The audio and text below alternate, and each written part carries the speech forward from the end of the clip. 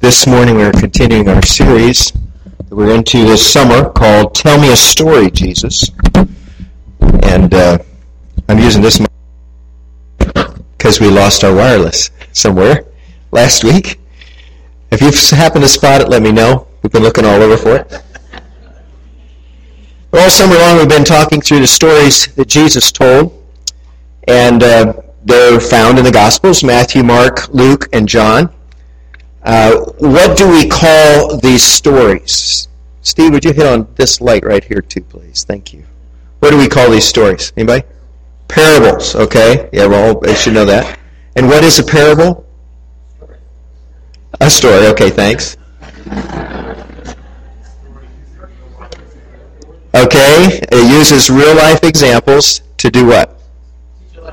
Teach a lesson, a greater lesson, a spiritual lesson, okay, an eternal lesson. So you use the temporal to teach the eternal. You teach what's known to teach something that they're unaware of up to this point. Often Jesus' parables were metaphors or similes. They kind of compared things. You know, this is like this, and in a very simple way. That's what we're going to look at today. Two of these parables that are very, very short. Not a lot said here, but there's an awful lot to think about and a lot to contemplate and meditate on today. And so Jesus said, the kingdom is like a mustard seed. The kingdom is like yeast that a woman worked into a lump of dough. The kingdom is like this or that, and often the parables of Jesus are there. With these two parables, Jesus brought into their minds two of the smallest things that people had ever experienced. Things that people would know, and all the categories of all the big things, the small things, the medium-sized things. This goes down to about as small as they could possibly think of. And he's saying the kingdom is like these very, very small things. You may think these things are small. You may think they're insignificant, but they're not when you put them in the hands of God.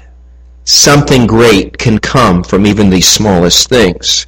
Now, I have a gift for each of you today, and I want to get about four of these guys right here to each take a basket and start passing these out as quickly as you can.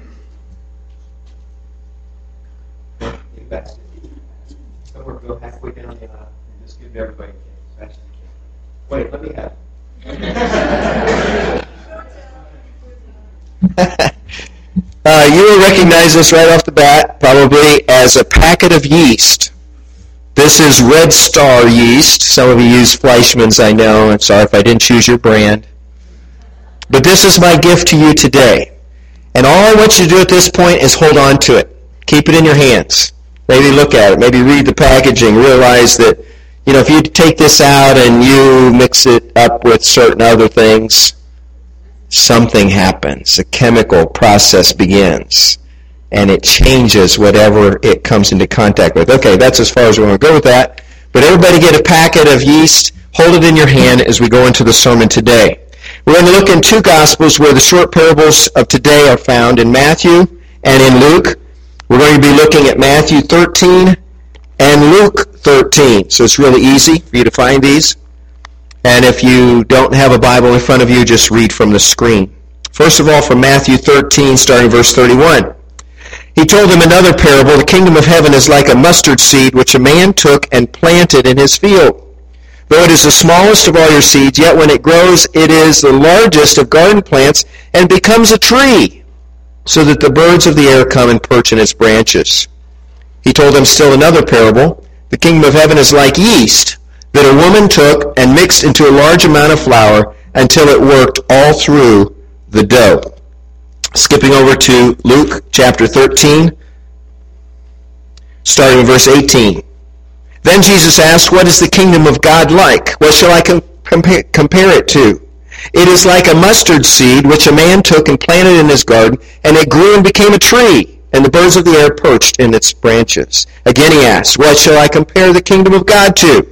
It is like yeast that a woman took and mixed into a large amount of flour until it worked all through the dough. Main thought I want you to get this morning is really, really simple. You've probably heard the phrase before, but I want you to just gravitate towards this phrase and keep mulling it over in your mind as we go through the Word of God together. And that phrase is simply this: Little is much when God is in it. You've heard that. Would you say that with me, please? Little is much when God is in it. Good. Little is much when God is in it.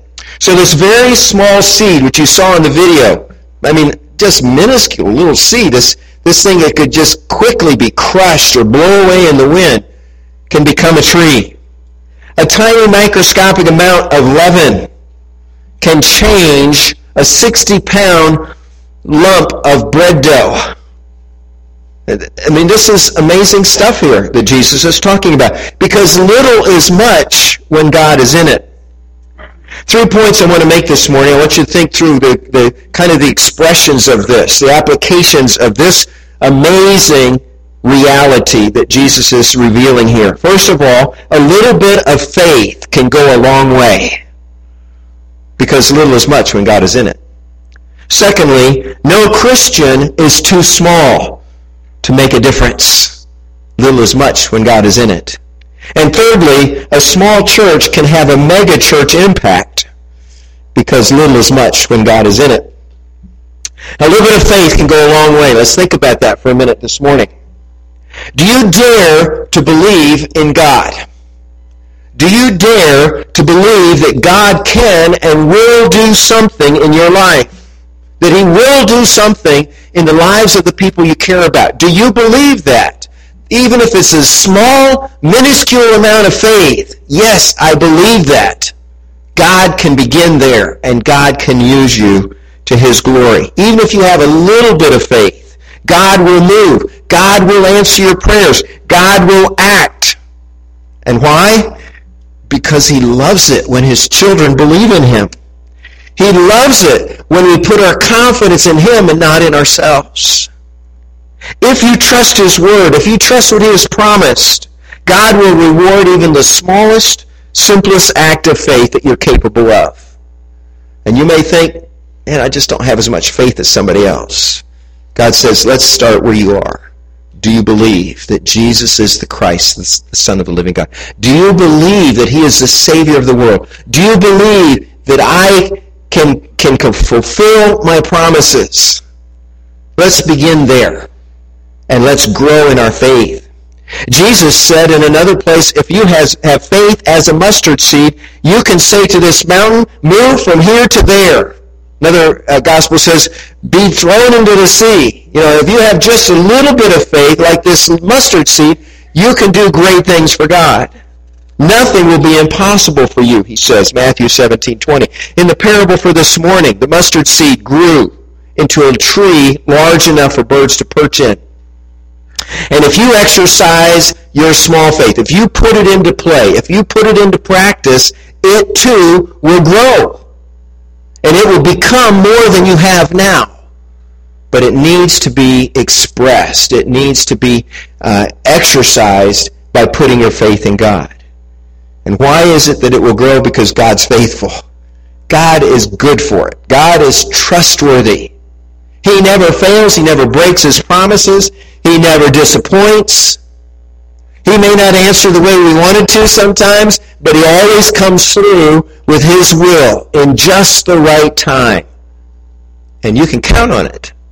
And when you put your faith in God, that faith is going to grow because God's always good for what He said. And you can't help but trust Him more and more. In Mark 9:17, there's a man who came to Jesus, and he was worried about his son who was demon-possessed, and his son is a danger to himself. He's throwing himself in the fire, he's throwing himself down on the ground, he's trying to drown himself sometimes because these demons had control of his life. And so the man came to Jesus, and he said to Jesus, Lord, if you can, have pity on us and do something about our son. And Jesus replied, He says, if you can, if you can, He says, I want you to just trust me some more here. Everything is possible for the man who believes. But you must express that belief. Faith is trusting God to be good for whatever He has promised. Faith is confidence in God, that He will act and He will move according to His word. Faith is putting ourselves in God's hand, like that little seed in the man's hand in the video, and say, God, this is what I've got. Take this faith and use it to your glory. And I trust you that it's going to grow. Second thing, no Christian is too small to make a difference. Little is much when God is in it. Let me ask you a question this morning. I want everybody to just be honest. Don't worry about anybody else seeing your hand, because I think you're going to be surprised with how many hands go up. And this is the question this morning. How many of you, as a Christian, have felt too small to make a difference? Yeah. Most of us have felt that. There have been times in our life when we felt like there's nothing I can do. There's nothing I could step in. I see the problem. I see the injustice. I see what's going on in somebody's life. I see, life crushing them, but there's really nothing I can do. We see some ministry that the church is trying to do, and maybe somebody's all excited about it, and they're promoting that, and where our immediate reaction is, I can't do that. I don't think I'm qualified. I don't think I can contribute. And so we hang back in the shadows, and we refuse to take that step forward of faith. What I want to encourage you today with these parables is for Jesus to be saying to you, doesn't matter how small you think you are. Doesn't matter how small you really are. In truth, we are small. We are insignificant. But God says that doesn't matter, because when I'm added to your life, when I'm added to the equation, then a great difference can happen here. Not because of you, but because of me. There's an African proverb that says, if you think you're too small to make a difference, try spending the night in a closed room with a mosquito. This time of year, I say, try spending the afternoon out here in this muggy, hot weather with some gnats. Oh man, they're small, but they are pests, aren't they? They can make a difference. As small as they are, it can make a difference. If you think you're too small, look at the ant. Just sit there on the sidewalk, and watch these ants doing this amazing stuff. And they're so small, they could be crushed easily. And yet God is using them, and God can use us. The power of God is available to each of us and to all of us. Remember, Jesus said nothing will be impossible with you. Everything is possible for him who believes. And I want you to turn with me over to 1 Corinthians chapter 12. If you have your Bible, open that up, go to 1 Corinthians chapter 12. And I want you to see something here that is really neat about the body of Christ, the family of God. And in this teaching that Paul gives to the church at Corinth, he's explaining the Spirit and how the Spirit wants to be expressed, to be useful of every human being, every person within the body of Christ. And he starts off by saying in 1 Corinthians 12:4, there are different kinds of gifts, but the same Spirit. There are different kinds of service, but the same Lord. There are different kinds of working, but the same God works all of them in all men. And then notice what he says in verse 7. Now to each one the manifestation of the Spirit is given for the common good. To one there is given through the Spirit the message of wisdom, to another the message of knowledge by means of the same Spirit, to another faith by the same Spirit, to another gifts of healing by that one Spirit, to another miraculous powers, to another prophecy, to another distinguishing between spirits, to another speaking in tongues, different kinds of tongues, and still another interpretation of tongues. Then notice what he says, verse 11. All these are the work of one and the same Spirit, and he gives them to each one, just as he determines. To each one.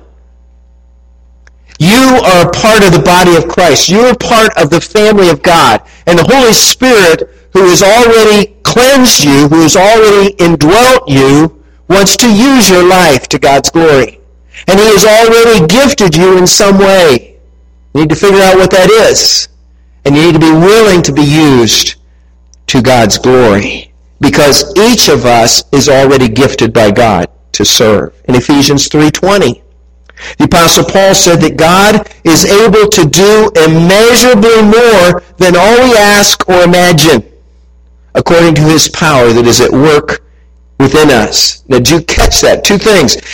First of all, God is able. God is able to do more than you could ever imagine.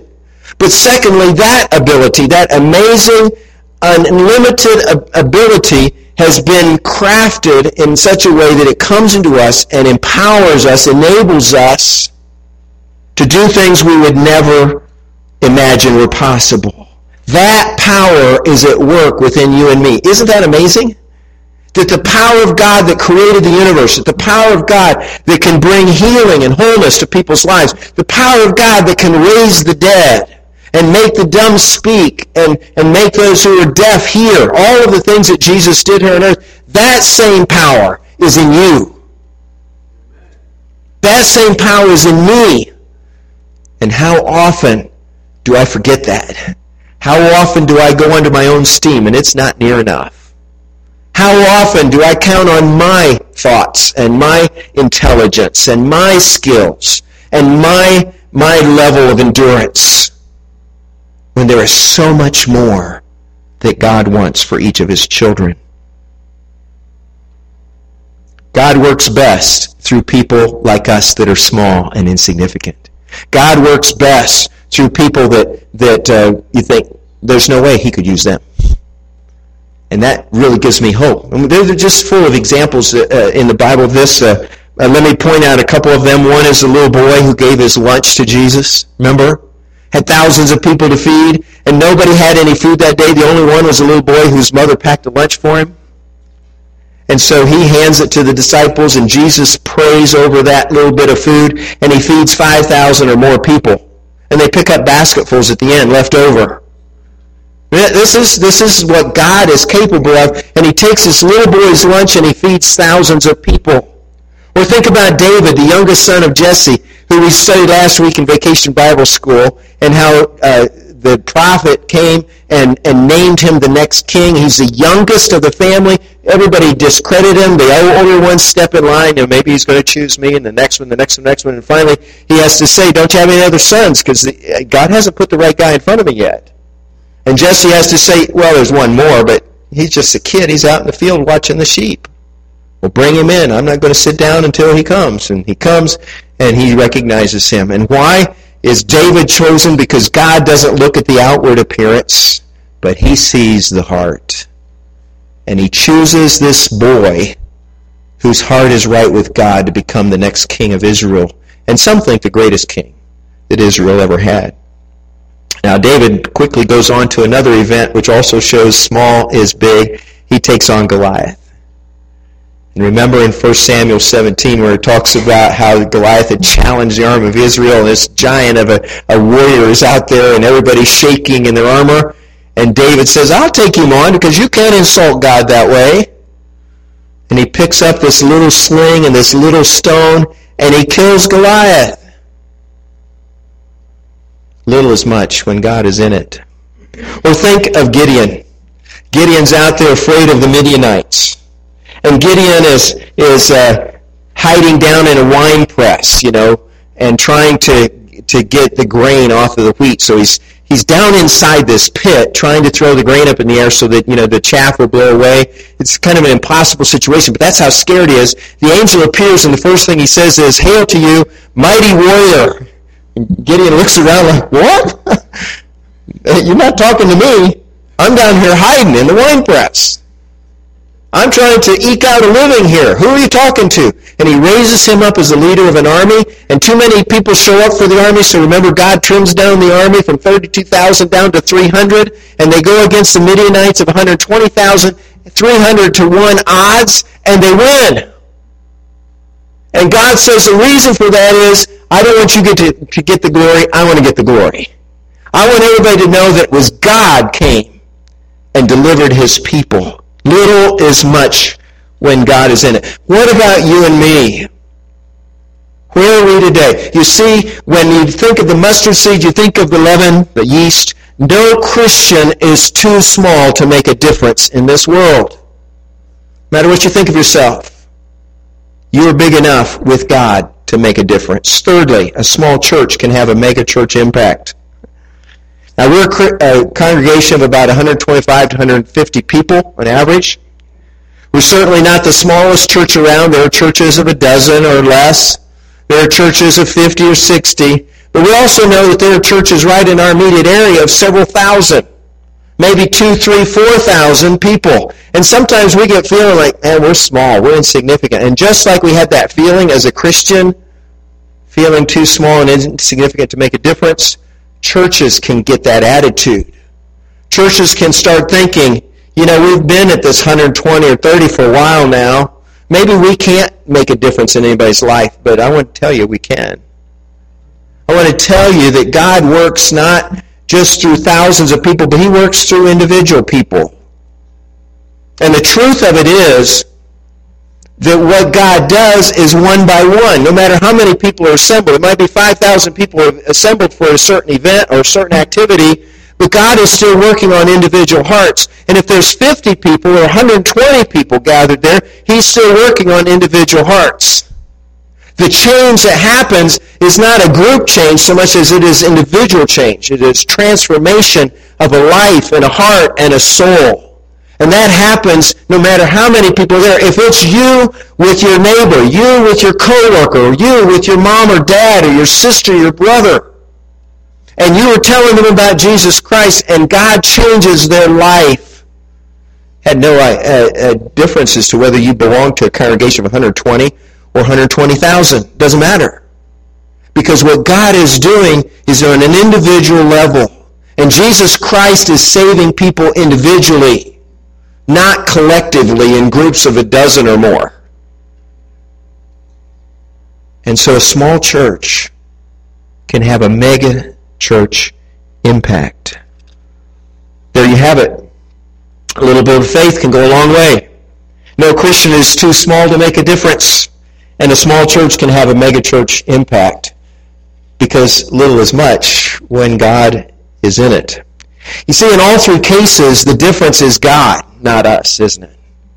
It's because He's part of it. It doesn't have anything to do with you or me. We are small. We are insignificant. We are weak. We are frail. We are easily fooled. We are easily worn out. We are easily tricked. However you want to put it, we are small and insignificant in and of ourselves. But when God comes into the mix, and God empowers, and God enables, and God directs, and God makes whatever's going to happen, then little is much when God is in it. And so we offer up our circumstances to God. I don't know what your circumstances are today. You may be totally broken. You may be confused. You may have all kinds of trouble in your life that you're not willing to own up to or to talk to anybody about. God takes those circumstances when you exercise your faith as a mustard seed, and God does something amazing, something miraculous with your life. And we take our individual lives and abilities and foibles, small and weak though we may be, and when we trust that God will use them, He does. And He makes things happen, and He changes other people's lives. And He does so much more than we would ever do on our own. And we take our faith, mustard seed faith, and we offer it up to God on behalf of our church. And we say, we're just a little church. We're just a small group of people compared to other groups of people. But we are committed people. And we love the Lord and we serve the Lord. We want God to move in this place. We may be small and weak in the eyes of the world, but we are going to stake our faith and our confidence in Jesus Christ. And we are going to trust that through us, He's going to touch many people's lives for Jesus through a ministry called New Hope Christian Church. Because it doesn't matter about that ministry. It matters that God did what God wanted to do. When we focus on ourselves, our faults, our weaknesses, our limitations, we may conclude logically that we are insignificant. But when we focus on God, it changes the whole dynamic. And it changes what can happen. And now our mustard seed faith, our yeast witness, small as they may be, can be used by God to change lives. Now God can use our mustard seed faith and our yeast witness to reach those who are lost and bring them to Christ. David Dyke said, when yeast comes in contact with bread dough, it serves as a catalyst. It sets off a chemical reaction called fermentation. It creates enzymes that change the starch molecules in the flour into sugar, which in turn creates carbon dioxide and alcohol And this bubbling happens in there, and it creates air and space within that dough. And it causes the bread to rise. And it becomes so much more delicious than unleavened bread. The bread dough changes, and it can never be the same again. That's a great picture, he says, of how we should be impacting our culture. As yeast infiltrates bread dough and changes it, so we should be influencing our culture for Christ. As yeast makes bread better, so we should be a force for good in this world. But there's more to it. Because we're not talking a physical reality. Remember, this is a parable. There is a spiritual truth. There is an eternal truth to be grasped here. And Jesus is teaching not that your life would be better here on earth, but that life would be changed forever by his power when we put our faith in him. Yeast that stays in the container is worthless. They package this in a foil wrapper because when it's opened, it has to be used. When it's opened, it's going to change something, whatever it comes into contact with. But if you stay in the package, none of that can happen. Now, what kind of yeast are we? Are we in the package, or have we gotten out? Are we mixing with the world around us, influencing, impacting people for Christ? Are we hiding back behind the walls of this building and saying, boy, I hope nobody bothers me. I hope nobody hurts me. We've already lost if that's where we are. Now, what are we supposed to do with these yeast packets today? I gave it to you. What do I want you to do with it? Well, I thought about having you each go home and make something really good and bring it back for the preacher to enjoy. I thought that's probably the wrong idea. I would enjoy that, but that would fall short of the purpose. I want you to take this packet home. At some point, I want you to open it. Look what's inside. And realize that that is symbolizing the opening of your own life. You may want to keep the package. You may want to pray. You may want to tape it to your bathroom mirror or somewhere. Or, put it up on the dashboard of your car, somewhere that reminds you, this is what I am. And I can't stay in the package. I've got to get out, and I've got to make a difference in this world. You may think that you're small and insignificant. And you are. I am. But what changes all of that is God. When we give him our faith, we put our trust in him, then amazing things start to happen. Let me share some lyrics with you that Kitty L. Suffield wrote many years ago to a song. She said this, "In the harvest field now ripened, there's a work for all to do. Hark, the voice of God is calling to the harvest, calling you. Little is much when God is in it. Labor not for wealth or fame. There's a crown, and you can win it if you go in Jesus' name. In the mad rush of the broad way, in the hurry and the strife, tell of Jesus' love and mercy. Give to them the word of life. Does the place you're called to labor seem so small and little known? It is great when God is in it, and he'll not forget his own. Are you laid aside from service, body worn from toil and care? You can still be in the battle, in the sacred place of prayer. When the conflict here is ended and our race on earth is run, he will say, if we are faithful, welcome home, my child.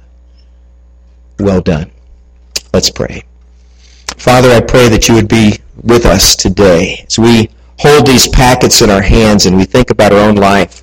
Whether we're thinking about the yeast that's inside the package needing to get out, or whether we think about that mustard seed so small and unimportant.